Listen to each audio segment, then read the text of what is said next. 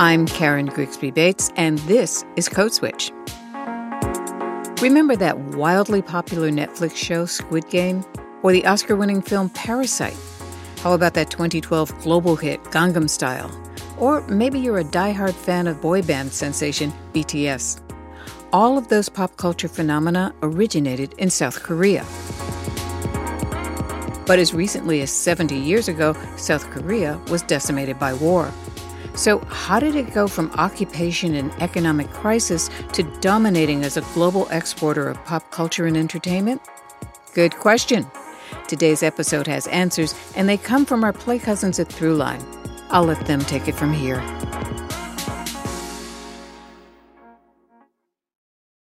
It was in 2019, like late 2019. So I became a fan around 2015, 2016. During the pandemic. I would say began in 2013. I think I would say officially in 2016. My roommate, actually, he showed me one music video and then he showed me their performances on SNL. And for like weeks after, I just like could not stop watching those videos. Ladies and gentlemen, please welcome BTS. BTS.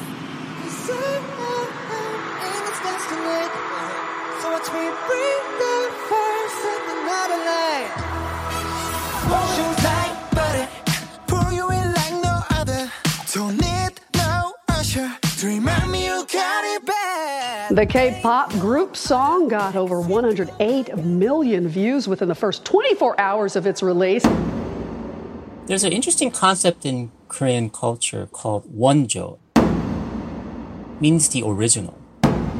Here, the K-drama world has been the talk of the town, not only in Korea, but also worldwide. Sleeping Beauty in demand for Korean beauty products, or K-beauty, continues to rise. One day, one face mask. Oppan Black Star. This aspiration to be the best at something. What makes Korean-style chicken different from other fried chicken is the sauce. It's so crispy, juicy. It's one of my favorite foods here in South Korea. And that translates into Koreans wanting to be the top of the world. The all-new Hyundai Tucson, LG ultra-large. Best athletes. His 22nd goal. The best musicians. And to achieve it at a global level. And the Oscar goes to the American Music Award goes to Parasite.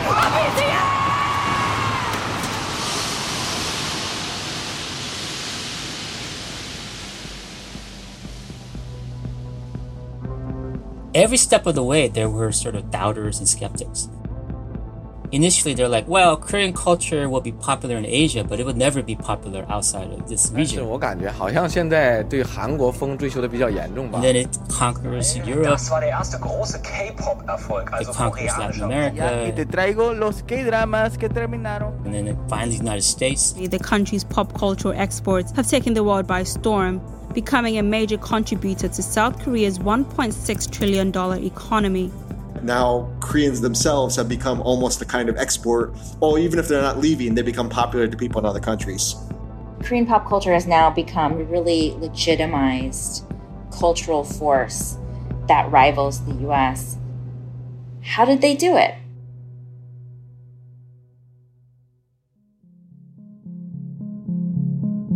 How did they do it?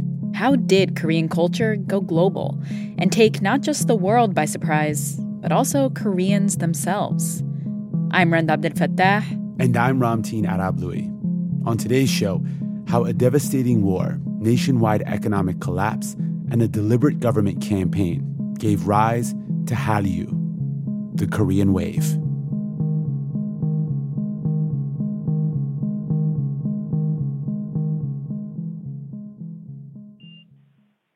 Hi, this is Zach from Chesterfield, Michigan, and you are listening to Throughline on NPR. I love you guys. Keep up the good work. Bye. Part 1. 고생 끝에 낙이 온다. At the end of hardship comes happiness. Oh, so basically my family has never stopped talking about the Korean War.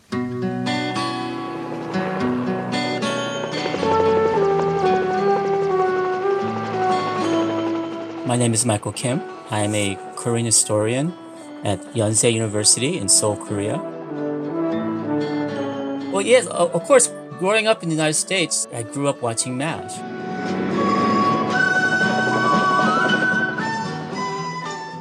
It's basically a show that depicts the life of a mobile army hospital. I will take him second. What else you got? This POW over here. He was in the back of the truck when it was hit. Half his chest is gone. Does he even have a pulse? And so you're constantly getting a flood of soldiers that are wounded in the front line, being flown in by helicopters. And then the whole drama revolves around the lives of these nurses and officers, doctors, as they're treating these patients, but they don't know why they're there, fighting this war, treating these people. Ever get the feeling there's a war going on? There's always a war going on. War is the world's favorite spectator sport. Who needs more skin sutures? Oh, everybody knows war is hell. Remember, you heard it here last. War isn't hell. War is war and hell is hell. And of the two, war is a lot worse. How do you figure that, Hawkeye? And so they portray a kind of version of Korea in a war-torn, devastated land and intense poverty everywhere. And of course, Americans being there, trying to save these people. Overhead, B-29s wing toward the Red Marshalling Yards at Pyongyang to drop 100 tons of demolition bombs. The UN's answer is these day-in, day-out raids, the biggest of the war. 그 12시쯤 되니까 춘천 시내에 포탄이 떨어졌어요. At around 12 o'clock, there was bombing in the city. Since then, I haven't seen my brother. He went one way, and I went another.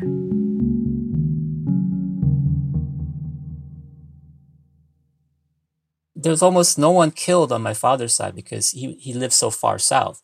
But on my mother's side, half the family was basically decimated. And so entire side of her family, over a dozen people were killed in just one bombing blast from American bomber.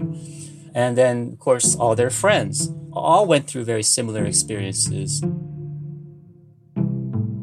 So yeah, for that generation, my parents' generation, the Korean War is still living in their minds. In the U.S., the Korean War is also known as the Forgotten War. But for the Korean Peninsula, the 3-year-long war was devastating. The U.S. dropped more bombs on North Korea than it dropped in the entire Pacific theater during World War II. Almost all of North Korea was flattened. And in the stories that Michael's parents told him and are still telling him, Michael also learned their attitudes towards Americans. I don't think that on my mother's side, anyone ever thought that the Americans did it on purpose. So for that generation, because of the context of the Korean War, even if there was all this violence in your family from the American side, they would still understand it because it was necessary to fight off the North Koreans. The Korean War was one of the first Cold War clashes between the U.S. and the Soviet Union. It was an ideological battle, communism versus democracy, North versus South, a battle that would never formally end, with two global superpowers backing opposite sides at the Korean people's expense. Michael grew up understanding that Korean experience through America. But as an adult, he moved to South Korea to live. Growing up as an Asian American in the United States, you don't really necessarily understand your Korean part or your Asian part. And so I think that's one of the reasons why I decided to research Korean history and then later return to Korea, where then I start to encounter my Korean side. And in his studies, Michael came to understand that the ambivalent relationship between the U.S. and South Korea didn't actually begin with the war. In fact, long before American boots touched Korean soil, American culture had already arrived. Why haven't you come before? I couldn't. I was afraid to. But you could have written. It's been almost a year since you escaped. But I haven't escaped. It came with the Japanese occupation.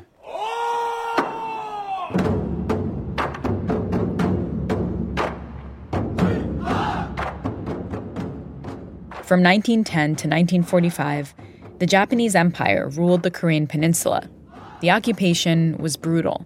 There were executions, forced labor, and near total repression of Korean culture.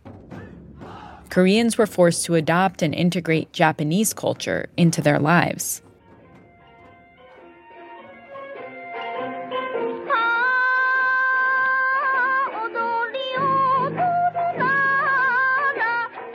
So if you're among the wealthiest and most educated Koreans, then life under colonialism, you would have an opportunity to attend Japanese universities and learn Japanese and become very much kind of Japanized in many ways.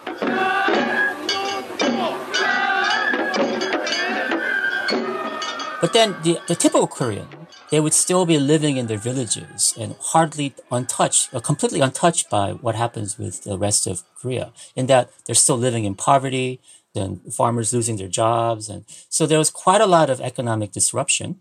But the Japanese continued to industrialize the peninsula. Because it was a colony, the Japanese actually invested considerably in the latest technologies, like the radio, the railroads. And so the infrastructure was laid down in a way that, of course, benefited the colonizers, but it could also be appropriated in ways that maybe nobody expected. Like opening the door to American pop culture. Well, you can just quote me as saying that Eddie Singer was a good boy, but just not good enough. Oh, that sounded a little... Both of us have to soft pedal while he's around. To explain how sorry I am. Well, you don't have to get so emotional about it. Both Japan and Korea was also one of the largest markets of export for Hollywood. So in 1920s and 30s, it was not unusual for a Korean who had the means to watch a Hollywood film. And so if you read the magazines, they would be like a third of it would just be talking about Hollywood stars and the latest movies and trends. And so Korea very early gets exposed to the global media scape. And when American soldiers replaced the Japanese as occupiers, they brought their own soft power in directly. Of our times. I'm an armed forces radio announcer. On the air with the news of the world as soon as it happens. Sports roundups, current events. There's music, lots of it, both popular and classic. All designed for one thing, to keep the serviceman informed. However, civilians find the programs of interest too, and often listen in. AFKN, the military broadcast station, where you're constantly exposed to American TV and American radio because of the large troop presence in Korea. There were many disillusioned by the conflict and uncertain of the future. Poverty and disease, the camp followers of war, were everywhere. Thousands of homeless citizens. We also have to then think about how devastated the economy was in the 1950s, right after the war. The Republic was a shambles. Property damage as a result of the communist invasion was so extensive, accurate estimations were impossible.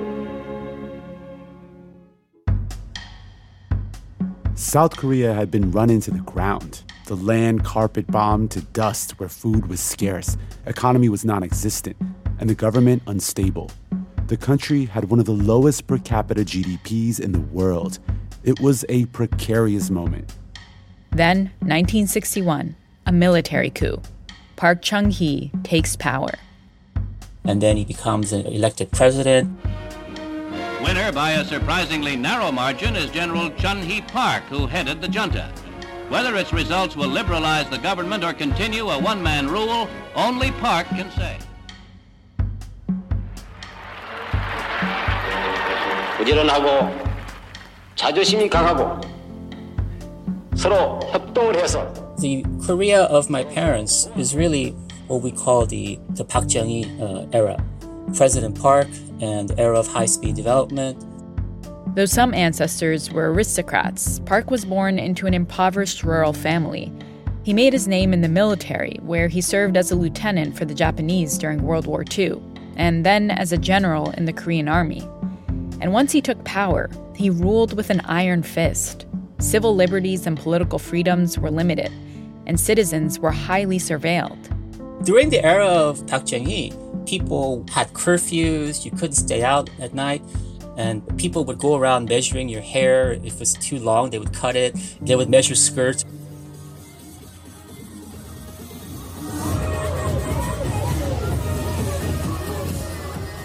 But what that led to was a development of a night culture where, because you couldn't go home, people just stayed out all night. And so you would go to a bar and then you would just stay there until the next morning because you couldn't be allowed in the streets.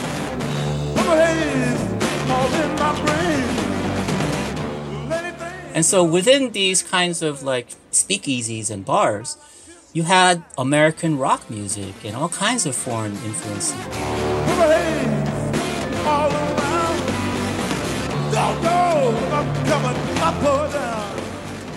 So there was a kind of a huge inflow of culture, both smuggled in as well as official, and then a kind of a space where people would enjoy themselves, and despite the military restrictions. Still, daily life for many Koreans remained harsh. Park Chung-hee's goal was to transform Korea's economy, and to do that, he demanded self-sacrifice. He made this clear in a translated letter to the president of Seoul National University.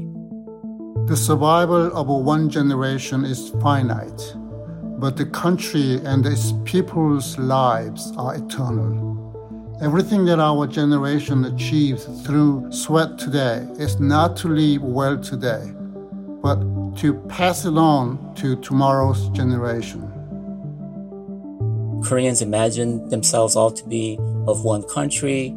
There's a kind of idea that Korea is this kind of harmonious society, that everybody works hard, and they do everything they can for the nation.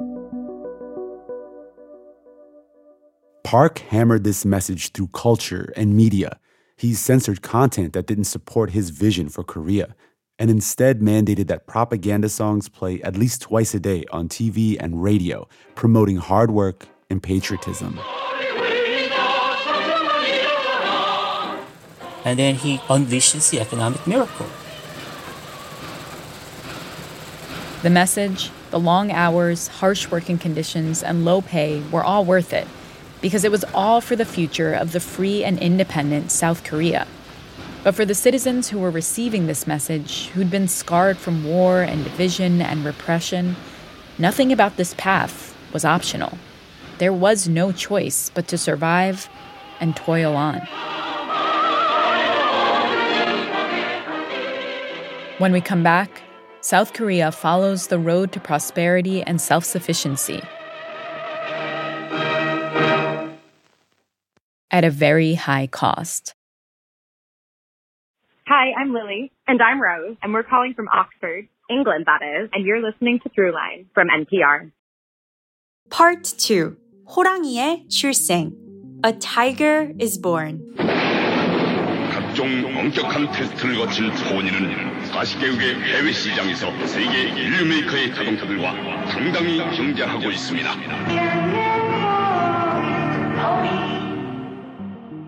The Korean company Hyundai called its first original car the Pony, perhaps a small nod to America's iconic Mustang. It made its international debut in 1974. They call it the national car. The Pony. Power and agility in a compact, superbly bred package. It was the first Korean car on the global market. The Hyundai Pony, built in the Far East using a lot of British machine tools and designed by an Italian, Giugiaro. A car inspired by the world, but built by Koreans. Wasn't necessarily the best car ever produced, but it was affordable for everyone. It was a big success. For a while, it was actually the best-selling car in Canada. And even though its popularity waned, the Pony showed the world that Korea wanted to be and could be a major economic player. Under Park Chung-hee, Korea underwent a massive transformation, but it started off slow. You do get the investments in the beginnings of small, first low-level industries. That's John DeMoya, a history professor at Seoul National University. Textiles, weirdly basic materials because they're building so much. And then the Vietnam War happens. The U.S. still had troops on the ground in South Korea, and Park saw an opportunity. The war would bring billions into the country's economy. Koreans make hundreds of millions of dollars doing the dirt underground labor and also supplying for the Vietnam War. Because of the need to fight the Vietnam War and develop its allies, the United States then opens up its markets to Korean products. The pace quickened. Yeah, it's the Bali Bali mentality, which is like faster, faster. The investments in heavy chemicals, shipbuilding, steel mills, and so on. Park also built up Korea's conglomerates, or chaebols. They operated as family-owned corporations and helped maintain family wealth. The Samsung and the Hyundai and LG, all these companies that many people are familiar with today, they kind of grew during this period, right? But back then, they were kind of like the soldiers on the front line. So by the time the pony debuted, Korea was exporting goods, strategically adopting and taking elements from around the world to make Korean products. And they were doing it fast, with people working night and day, often sacrificing their well-being in order to make South Korea's economic miracle possible. Park cultivated that spirit of Wanzhou. We came off the war, we're obsessed, we're angry, we're going to catch the Japanese, we're going to catch everyone else, and we're going to beat them all.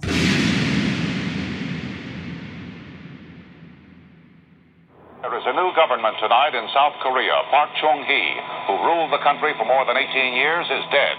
Park's dictatorship came to an end in 1979 after he was assassinated by the head of the Korean CIA, and fractures within his regime reached a breaking point. Now, these troops, which clamped military control on 2 southern Korean cities, have been ordered to enforce martial law in the capital city of Seoul. Martial law is the only certainty with a strict overnight curfew imposed throughout Korea. South Korea's pro-democracy movement already existed under Park's rule, but the assassination lit a fire across the country.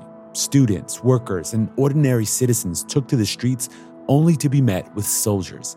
And the loudest calls for democracy came from places that Park had not invested in. Korean economic development is highly uneven. Places like Gwangju, a city in the southwest of Korea, which had been left out of the country's development. The people of that area did not really partake in this rapid economic development. In May 1980, the people of Gwangju took to the streets to demand the end of martial law and protest Chun Doo-hwan, the military strongman who was rising to power.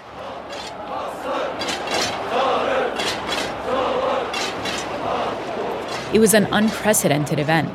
The government heavily censored all coverage of the protest and the response. Everyone, we must step forward. Let us protect our students. Let us drive out martial law troops and protect our city with our own hands. Under Chun Doo-hwan's orders, the military entered the city and attacked and killed their own people, claiming they were North Korean-influenced communists. After nearly 10 days, the siege came to an end.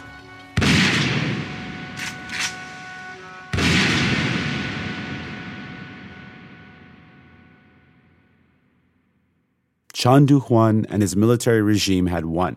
The violent stifling of the Gwangju massacre cemented his role as the new leader of South Korea. Once in power, Chun Doo-hwan's government started promoting distractions. He wants to encourage the students to sort of engage in more entertainment rather than protest. So President Chun Doo-hwan is very famous for launching what we call the 3S policy: sports, screen, and sex. And that he encourages the development of the Korean media and cinema and brings in sports leagues as a kind of a diversion.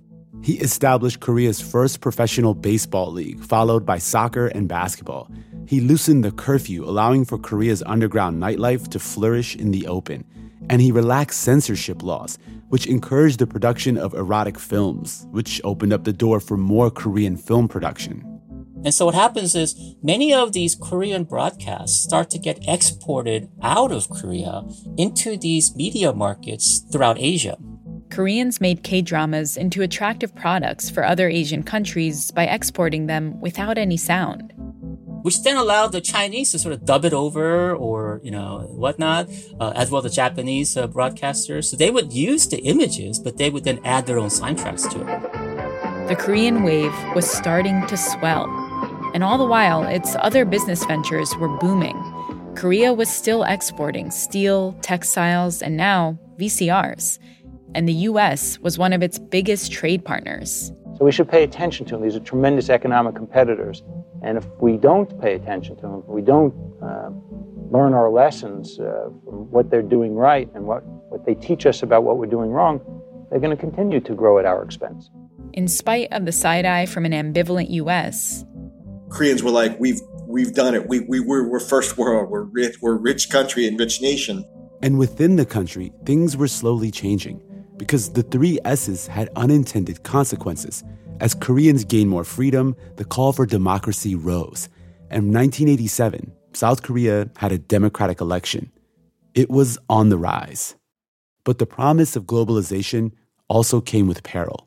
And after the rise came a fall. It's a national humiliation. I feel so ashamed. That's Kim Bang-so, a South Korean street vendor in Seoul, speaking with the New York Times. The year is 1997, and a financial crisis has rocked Asia. All of a sudden, there's no more liquidity in the global markets. In a matter of months, companies go bankrupt, banks close, and people see their savings and investments vanish. Well, it's not a large amount, but 50 million won is big money for us. Korea turned to the International Monetary Fund, the IMF, for help.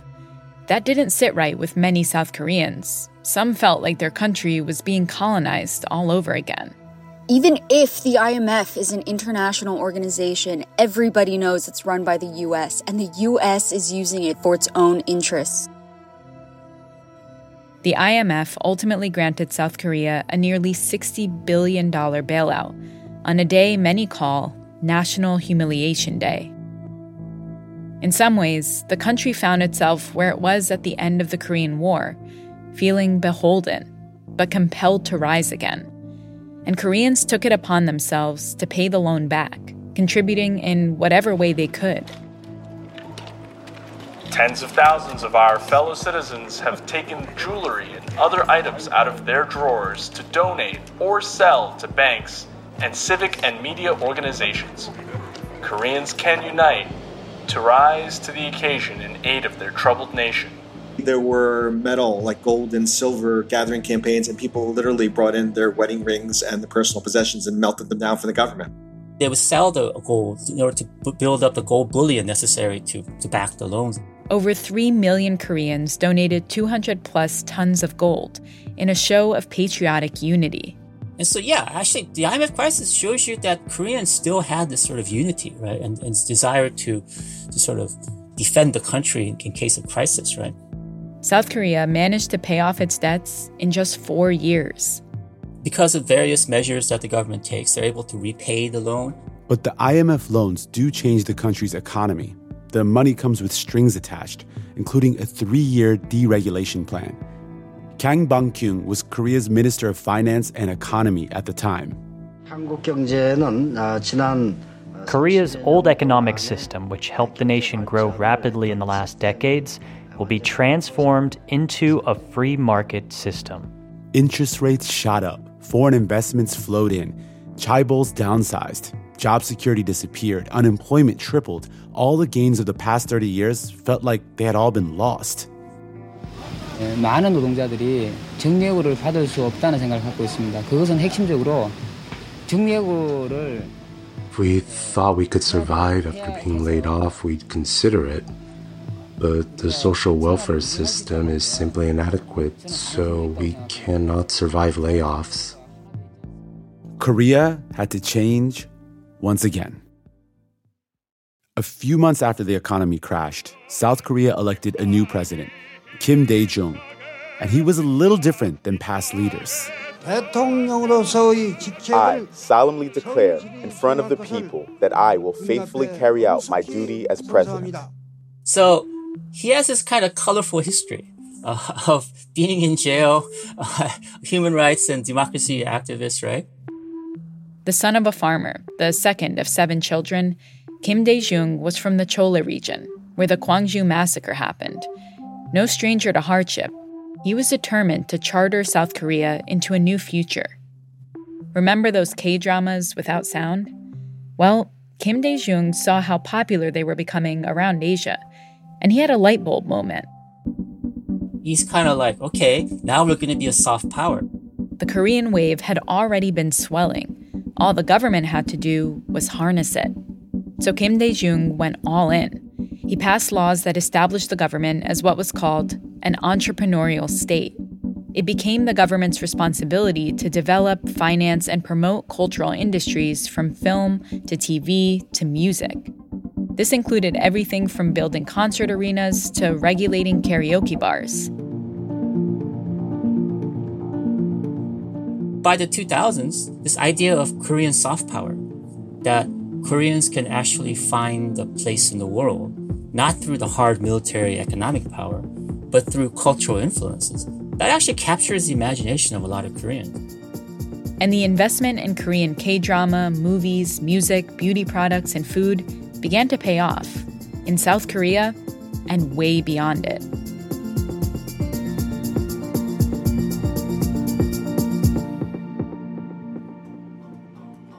Coming up, Korean culture goes global.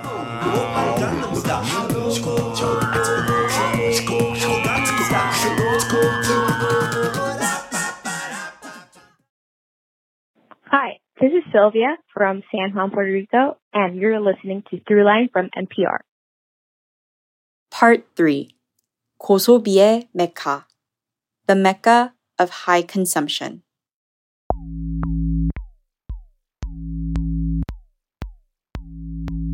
One controversy that is really a big one right now is eyelid surgery.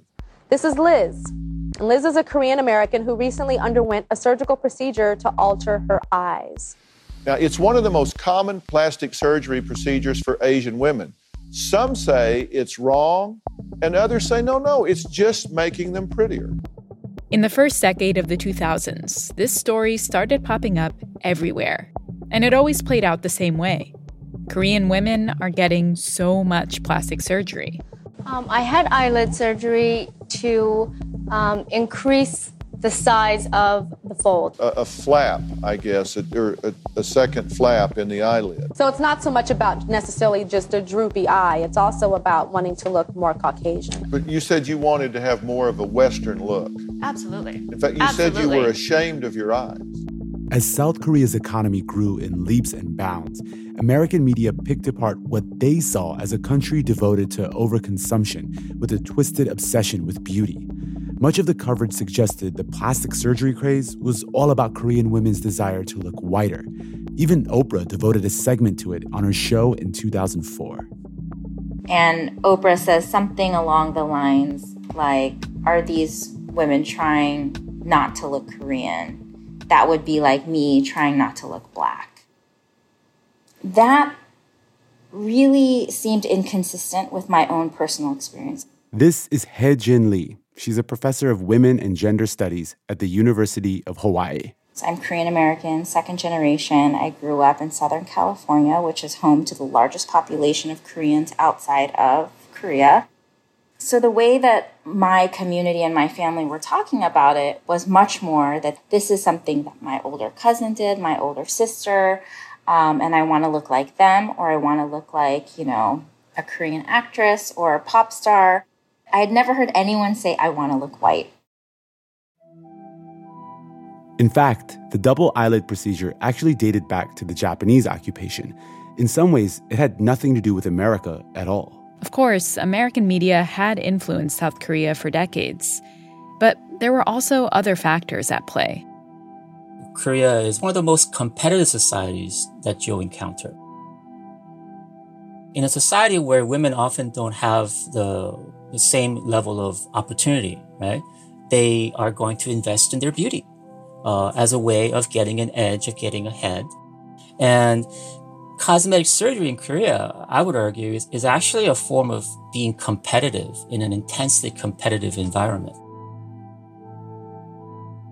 When it came to plastic surgery, American media might have misunderstood Korea. But one thing was for sure. American media's obsession with Korea signified a shift. President Kim Dae-jung's economic experiment was working. His investment in cultural products like Korean dramas has started the ball rolling. So when we think of the intense fandoms that we see now with K-pop, this kind of begins in the early 2000s with K-dramas. They really first make a big splash in other parts of Asia. And it is, a lot of middle-class housewives that are obsessively watching these dramas and becoming very intense fans of Korean pop culture. This growing fandom was hungry for all things South Korean. That's where we start to see the interest in Korean beauty. These women in these different Asian countries become the sort of first targets. Cosmetics, face masks, lotions, and of course, plastic surgery. South Koreans are defining the current beauty standards, and they're making a lot of money doing it. And by 2007, there's an oversupply of clinics, which is what leads to South Korea establishing its medical tourism industry. Medical tourists from all over Asia started to travel to South Korea for some of the procedures, like the double eyelid surgery, that had been popularized by K-dramas. So I interviewed a representative of the Seoul Tourism Board in 2010, and she said to me, "We don't spend as much money advertising our cosmetic surgery market as you would think. Hallyu, or the Korean wave, Korean pop culture, is our biggest marketing strategy." And there's one part of South Korea in particular that becomes the epicenter of all of this, the place where Korean pop culture and Korean beauty trends collide. So the place with the highest concentration of clinics is Gangnam, made world famous by Gangnam Style, Psy's 2012 viral hit.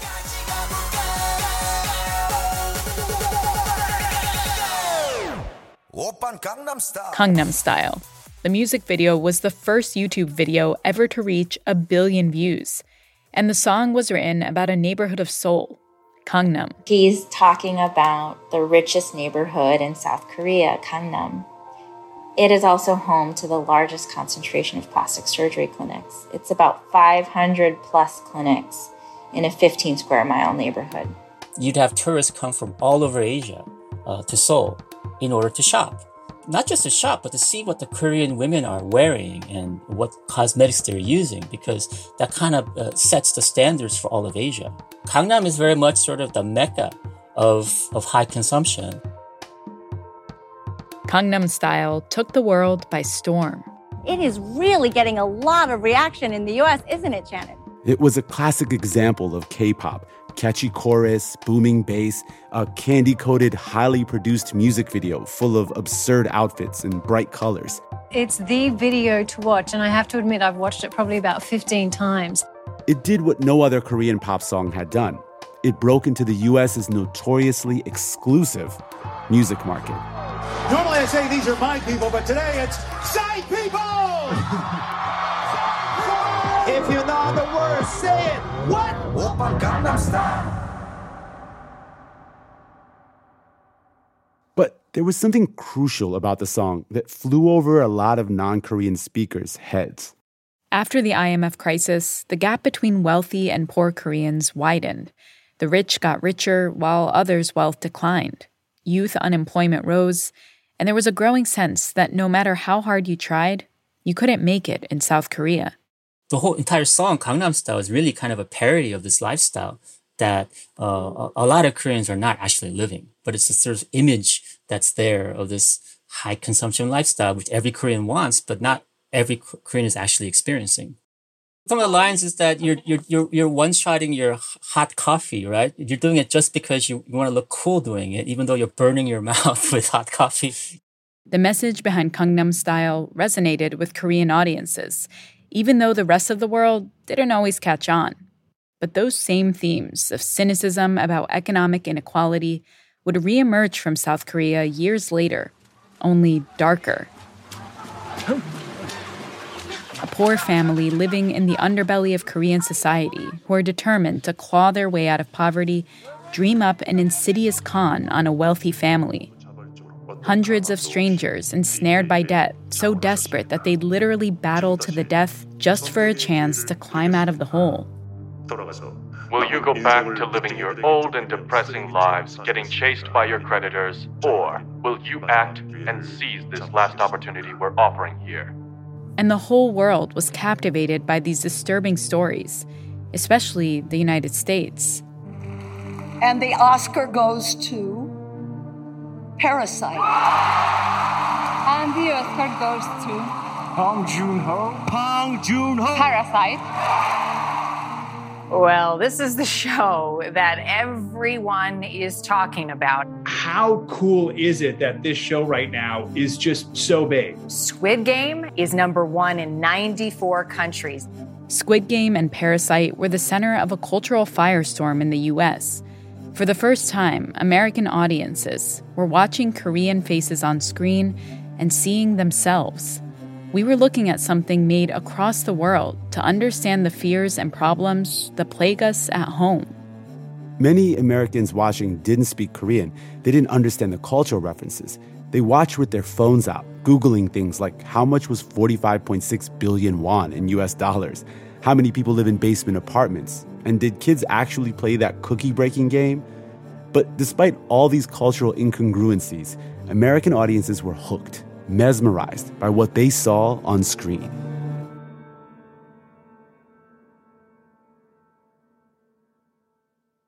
I think one way to understand why Korean cultural products are so popular and so successful is that in many ways they're not so Korean.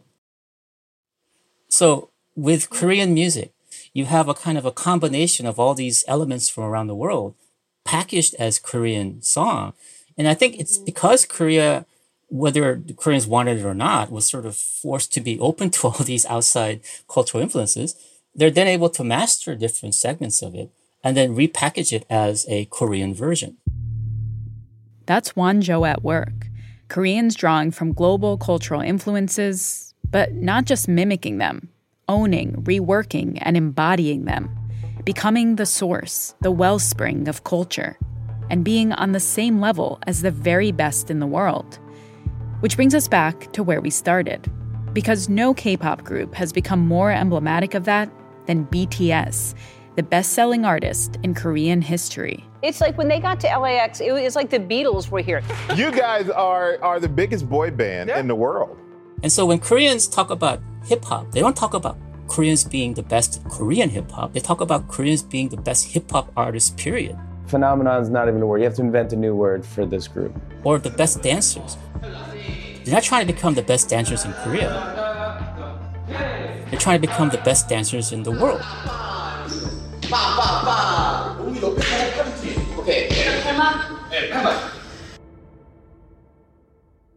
BTS debuted in 2013.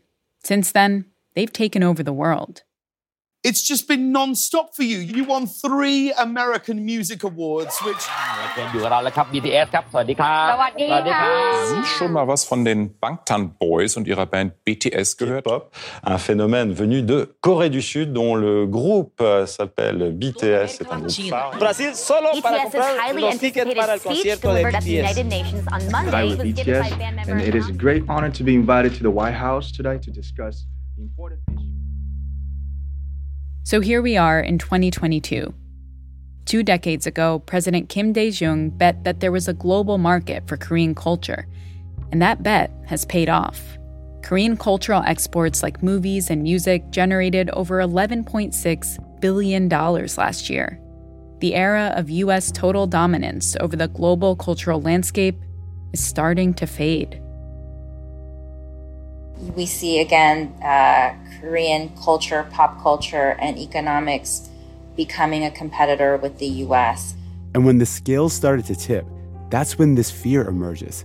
Fear of what a shift in power could mean for the U.S. The uptick in anti-Asian violence and this kind of simultaneous, obsession with South Korean culture, I think are definitely related. South Korea, vis-a-vis, I think, its pop culture industry now occupies a kind of space that allows for young people in the U.S. and around the world, right, to sort of place their aspirational desires onto South Koreanness. But that can exist alongside a sort of condemnation of Asia as invading, our culture or becoming too much of a competition. There's this push and pull between the U.S. and Asia. In the U.S., we're coming to terms with the fact that we've got competition. We don't hold the singular spotlight on the world's cultural stage anymore. And in South Korea, things are complicated.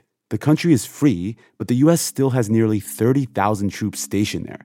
In the span of a few generations, they've seen a dizzying rise to the pinnacle of culture, growth that came with steep costs for many Koreans as inequality soared and social divides deepened. Of course, Korean society itself is just as complex, just as controversial as any other society, right? And so I'm very wary of presenting sort of just the packaged version of Korean society and Korean history when there is actually so much trauma and so much destruction and death and suffering within it, right? There is this sort of idea that we have to share in the prosperity because there was this kind of common misery of the past. My parents these days, like with many elderly parents, are watching YouTube all day, right? But they often are watching these broadcasts that celebrate, that sort of are amazed by the fact that, well, now the Korean culture is the most successful in the world, or Korean products are the best in the world, because they grew up in a Korea where that wasn't the case.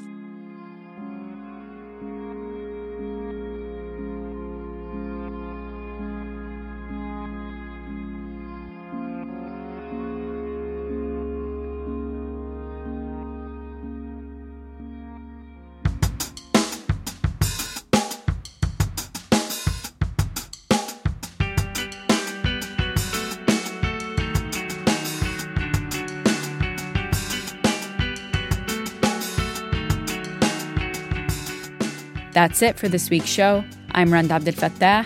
I'm Ramtin Arablouei, and you've been listening to Throughline from NPR. This episode was produced by me.